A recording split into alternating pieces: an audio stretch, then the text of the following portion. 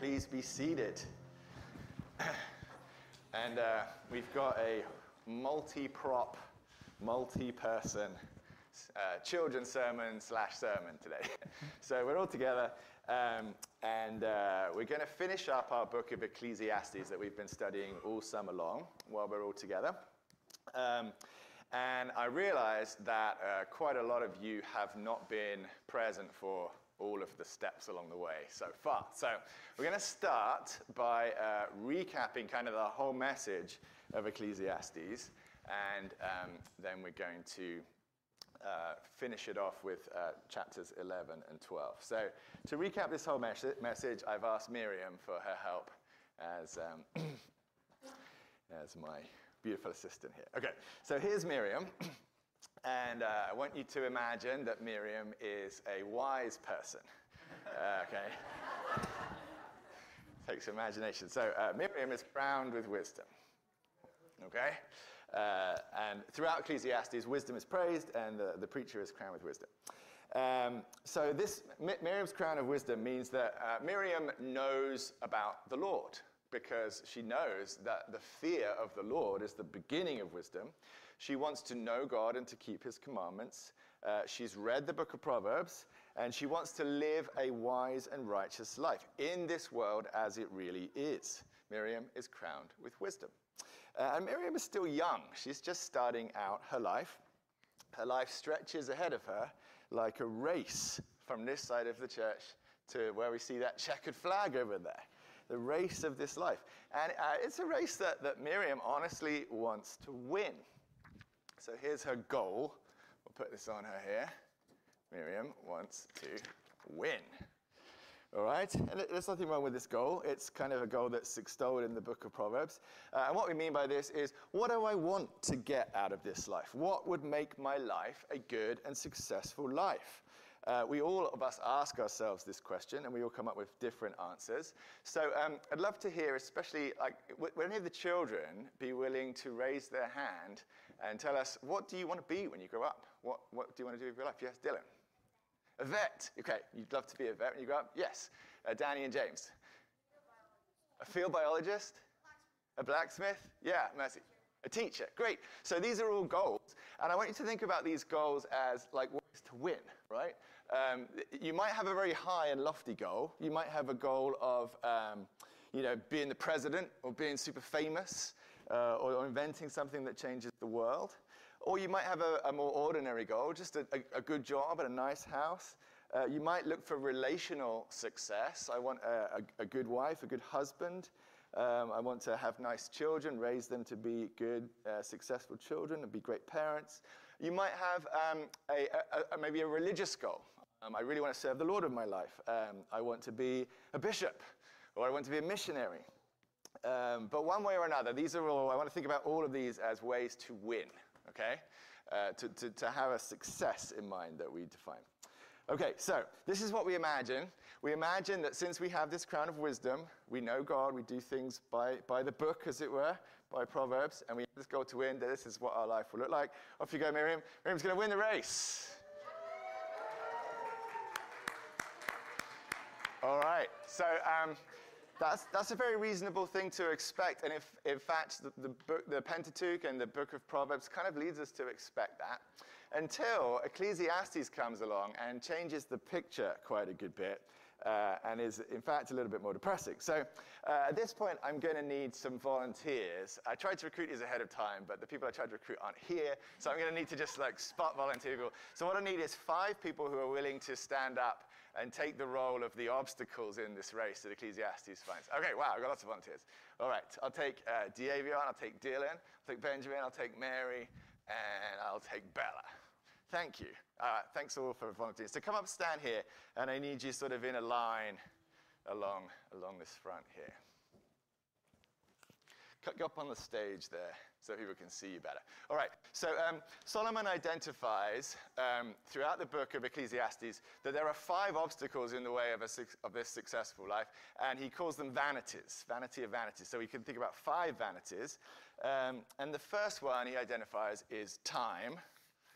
Diavion is time. Here are Diavion. All right.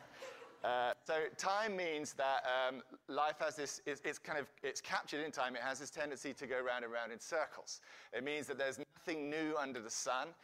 It means that everything that's happened has happened before. Everything that's going to be done is going to be done again. And so all of our attempts to make progress are frustrated by this reality of time. It undoes all of our good work, and it does everything under the sun. The second reality, this is an accident that this is you, is the reality of evil. Here you are. Here's Darth Maul's lightsaber.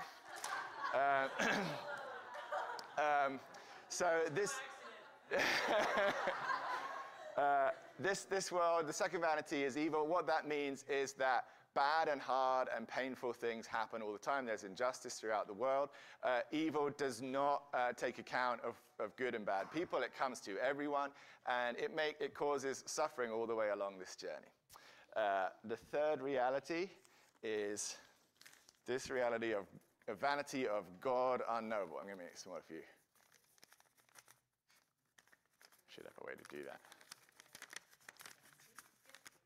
Yeah, it's like one of those Krispy Kreme crowns. Okay, is that good enough?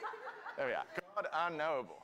All right, now what Solomon means by this is that we do believe in God, and we do believe he has a plan, all right, that he's got a strategy for our world, but we can't know it. So to us, it's just a blank, a question mark. And so God's ways are utterly inscrutable and mysterious to us. We don't know what he's doing, and therefore we sort of wander around in confusion. How can we cooperate with the Lord that we're serving if we just have no idea what he's doing and what his plans are? Then this fourth vanity that we come across is death. Death. Here you are. You can take that out of its sheath if you like. Yes, it's a real sword. This reality of death is that all of our lives are going to end this way. Everything that we've done is going to be taken from us. Death is a random event that happens to people in that it doesn't have any respecter of persons. It often comes for good people while they're young. And comes to them violently, and it often leaves wicked people to live till they're old and lets them die in peace. The death has no kind of sense to it. And then we add this final vanity, which we call random legacy. Now, that's a bit of a strange title, random legacy. You might also think of it as the sameness and indifference of all things. So this happens while we're alive, that Solomon says, I have seen a slave riding on a horse while a prince walked in the street. He says, the race is not to the swift or the battle to the strong, but time and chance happen to them all. And then he says, after we die, who knows who will get my legacy? Will my successors be wise or foolish? And this random sense of legacy scatters to the wind. People are not remembered as they ought to be remembered. All right? So 5 vanities: time, evil, God unknowable, death, and random legacy. And these change the picture. Here's Miriam, who is looking forward to winning her race of life. But here is what happens. Okay, so Miriam, off you go. Let's run. So first of all, she encounters time. And so she has to run around and round in circles. And her race is interrupted by having to just go round and round. She's imprisoned within time. So let's see what Ecclesiastes says in chapter 1, verse 8. All things are full of weariness. A man cannot utter it. The eye is not satisfied with seeing, nor the ear filled with hearing. What has been done is what will be, and what has been done is what will be done, and there is nothing new under the sun. Okay, so then Miriam goes on, and she meets evil, and is inflicted with constant pain and grief and outrage. So in our chapter today, in chapter 11, we came across evil again, because Solomon says, give a portion to 7 or to 8, for you do not know what disaster will happen on the earth. Okay, that's enough of that, Benjamin. Thank you. So Miriam goes on, and next she meets the unknowable God. So Miriam here loses her sight. She's blind. She doesn't know where she's going because the plans of God are mysterious to her. Ecclesiastes 11, verse 5 says, as you do not know the way that the Spirit comes to the bones in the womb of a woman with child, so you do not know the work of God who makes everything. Next, Miriam goes on and meets death, and here she is cut off. Gentle there, Bella. It's your friend, remember? Yeah.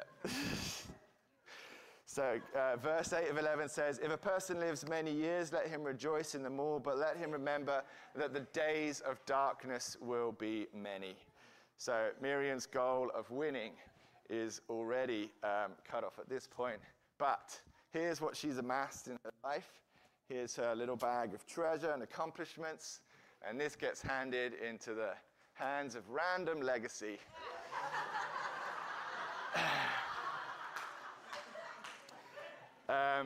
Okay, Mary, why don't you take those coins out and just scatter them around the room? Yeah, go ahead, just throw them out there. They're only plastic. There you are. There you are. That's Miriam's legacy. That's what happens to it because of this random legacy. So in 11 verse 6 we read, in the morning sow your seed, and at evening withhold not your hand, for you do not know which will prosper, this or that, or whether both alike will be good. So, does Miriam win her race? No, she does not. She's not near the finish line. She's lying on the floor. And this is the conclusion of Ecclesiastes, that winning in any sense in this life is impossible. It is made impossible by these 5 vanities. In fact, probably any one of them would make it impossible by itself, but the 5 together combine to make it totally impossible.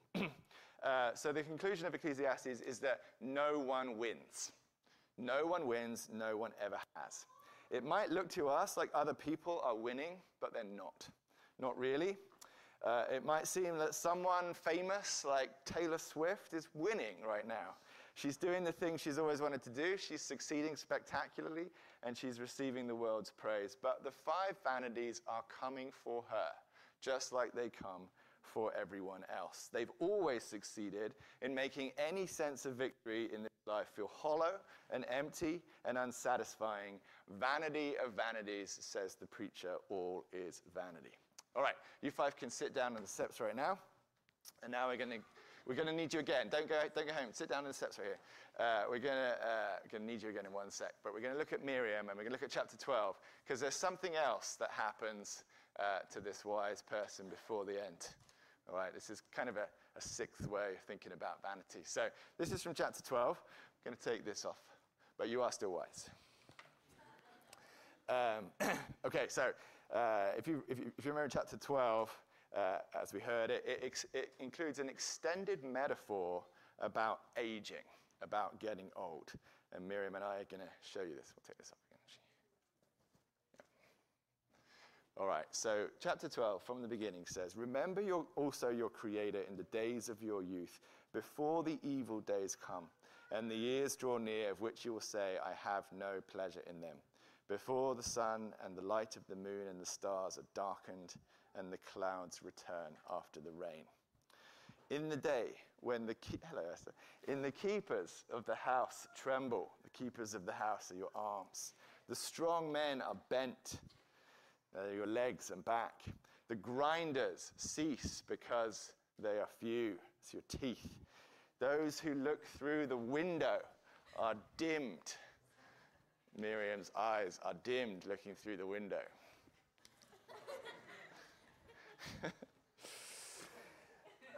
The doors on the street are shut, so ears are being shut. The sound of the grinding is low. One rises up at the sound of a bird, and all the daughters of song are brought low. They are afraid also of what is high, and terrors in the way. The almond tree blossoms. Almond tree has a white blossom. You are. Miriam's blossoming like the almond tree. The grasshopper drags itself along, and desire fails because man is going to his eternal home, and the mourners go about the streets. This is where you have to die. Before the silver cord is snapped, or the golden bowl is broken, or the pitcher is shattered at the fountain, or the wheel broken at the cistern, and the dust returns to the earth as it was, and the spirit returns to God who gave it. All right? That entire chapter is an extended metaphor of aging and death. And he concludes, vanity of vanities, says the preacher, all is vanity. That's the end of the whole sermon. That's the end of Ecclesiastes. It ends with vanity of vanities exactly the same way that it began. And Solomon's final point in the whole sermon is that before life is snuffed out, it deteriorates. Aging means that little by little we disintegrate as people before we die. Our strength turns into weakness. Our senses are dulled. Our desire fails, and we take less and less pleasure in the works of God. So, children, you might be feeling quite depressed at this point. There's a lot in this book of Ecclesiastes to find sad and depressing. But here's where we get to the good news. We get to cheer up here at the end, because Solomon takes us on a journey that doesn't actually end in despair. It ends in one of the most important lessons that anyone can learn about a human life, because it ends with this command: remember your Creator in the days of your youth.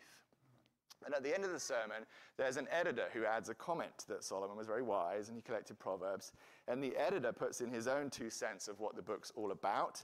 He gives his own summary in verse 13 where he says, "This is the end of the matter. All has been heard. Fear God and keep his commandments. For this is the whole duty of man.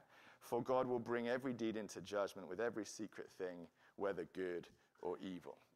So, here's how we reset the scene in light of that wisdom. Miriam, get up. You can be restored to youthfulness. We're starting over. Okay. And vanities, you can stand up again. All right. So we've got your crown of wisdom on your head, and we've got your goal to win. All right. There we are. And there we've got the 5 vanities standing in your way.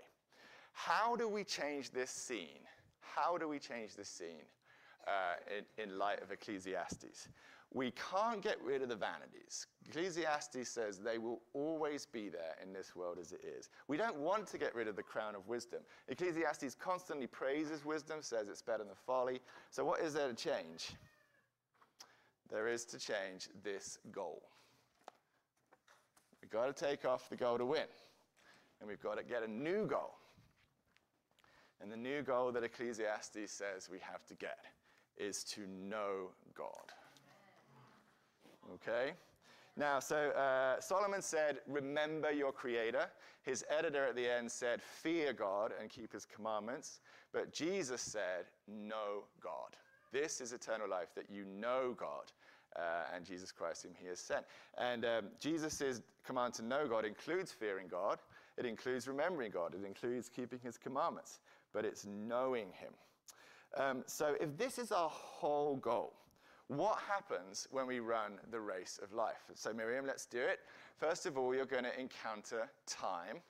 But now your goal is to know God. So as you're sent round and round in circles, you capture time and use it to know God better. So this is to make time habits of daily routines of daily prayer, weekly worship, annual festivals. And as you go round and round in time, you keep encountering all of these daily habits of knowing God, you get to know God better and better and better. So what becomes a circle of senselessness turns into a spiral that goes up and helps your goal. So something that stopped you before is now helping you. And what we're going to find that all of these turn into allies. All right, next we're wrong. Evil next. Benjamin, you're next.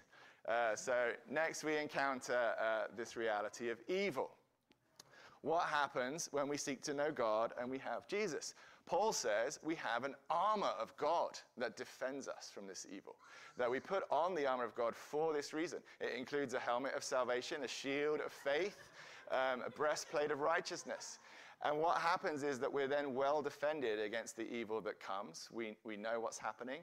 And evil stops being something that thwarts all of our efforts and actually then helps us in our efforts to know God better. If the goal is knowing God, then evil actually teaches us valuable lessons and helps us to know him. Plus the fact that we know that Jesus is going to vanquish evil and deal with it in the end. So again, we've turned a threat into an ally. You've only helped us know God better. Thanks a lot. Now, God unknowable. And that seems like a pretty big problem if our goal is to know God, that he's unknowable. But what we find is that if we change the goal from trying to win to trying to know God, that all of God's efforts and plans line up in that direction. And what happens is that God ceases to be unknowable, and actually we see the plan. We see the plan in Jesus to come and rescue us and to teach us the truth. And Jesus says, I have not called you slaves, I have called you friends. So God ceases to be unknowable when we seek to know him. See you later. Death still comes. Death still comes. But death becomes a following of Jesus down a path that he has already trodden. It also becomes a gateway to being closer to God and knowing him better. So death, even you are a vanquished enemy, and we know that we're going to be resurrected on the other side of the grave. So you have lost your sting. I'm going to take that away. And finally, there's random legacy. Now, the legacy in this world continues to be random, but how has Miriam escaped it? By knowing God. She's escaped it because her legacy isn't in this world anymore. Jesus said, do not store up your treasures on earth, where moth and rust destroy. So instead, Miriam gets to keep her treasure because it was always in heaven all along. Instead of a reputation that was on earth and gets scattered to the wind, it's a reputation that's kept safe in heaven with Jesus. And all of her treasure was stored there anyway. So see you later, random legacy. And Miriam goes on to the finish line and achieves her goal of knowing God.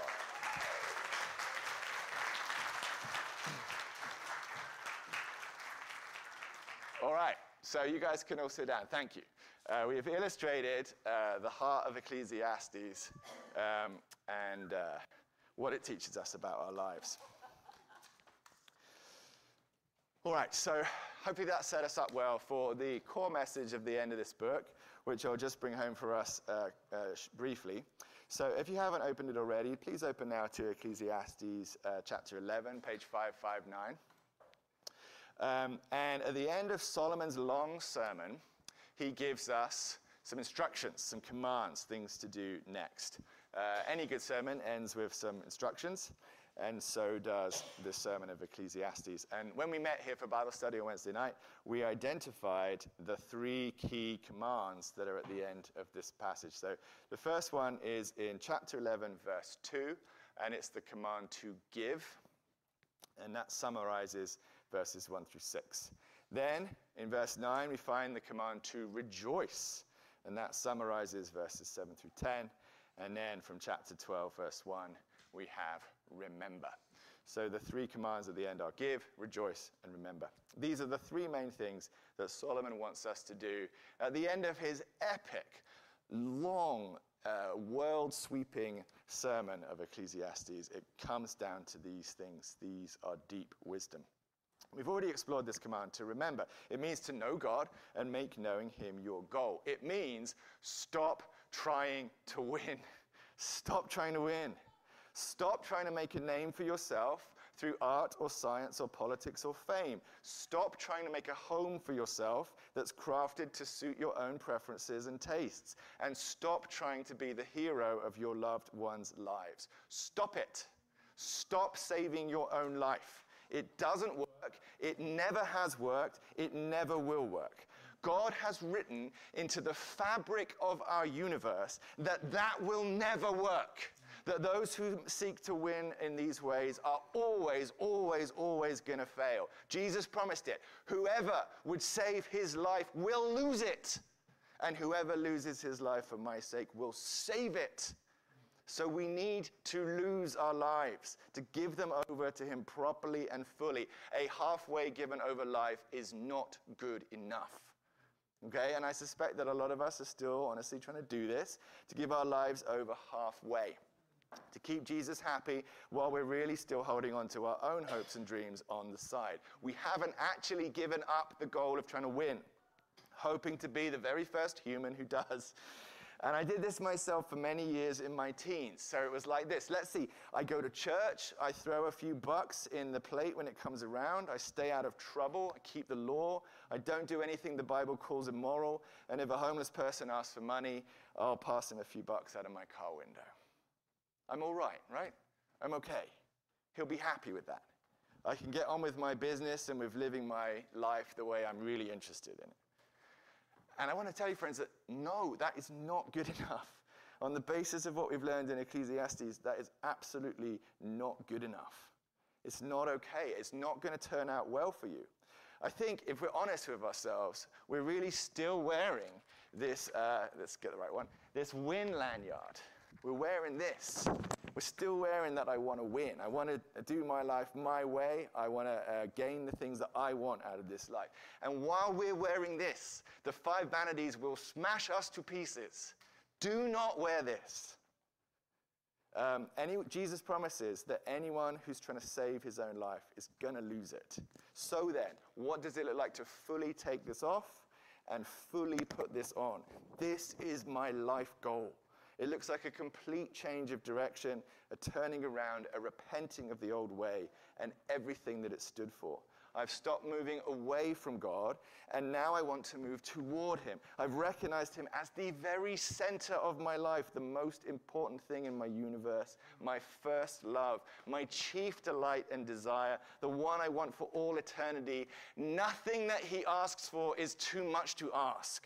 I will go anywhere. I will do anything. I will say anything for my Lord Jesus. That is the heart. That's true goal, is knowing God. And that's a life that cannot lose. It cannot help being saved. On the outside, it might not look very different from everyone else. It doesn't necessarily turn you into a wild-haired prophet or a pastor or an overseas missionary.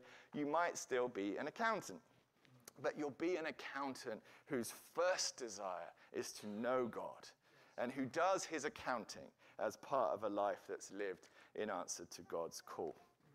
And I would add then, part 2, that he's also going to be a generous accountant, because that's the second command from Solomon, to give, from the beginning of chapter 11. Now, generosity, we know, is God's command throughout Holy Scripture.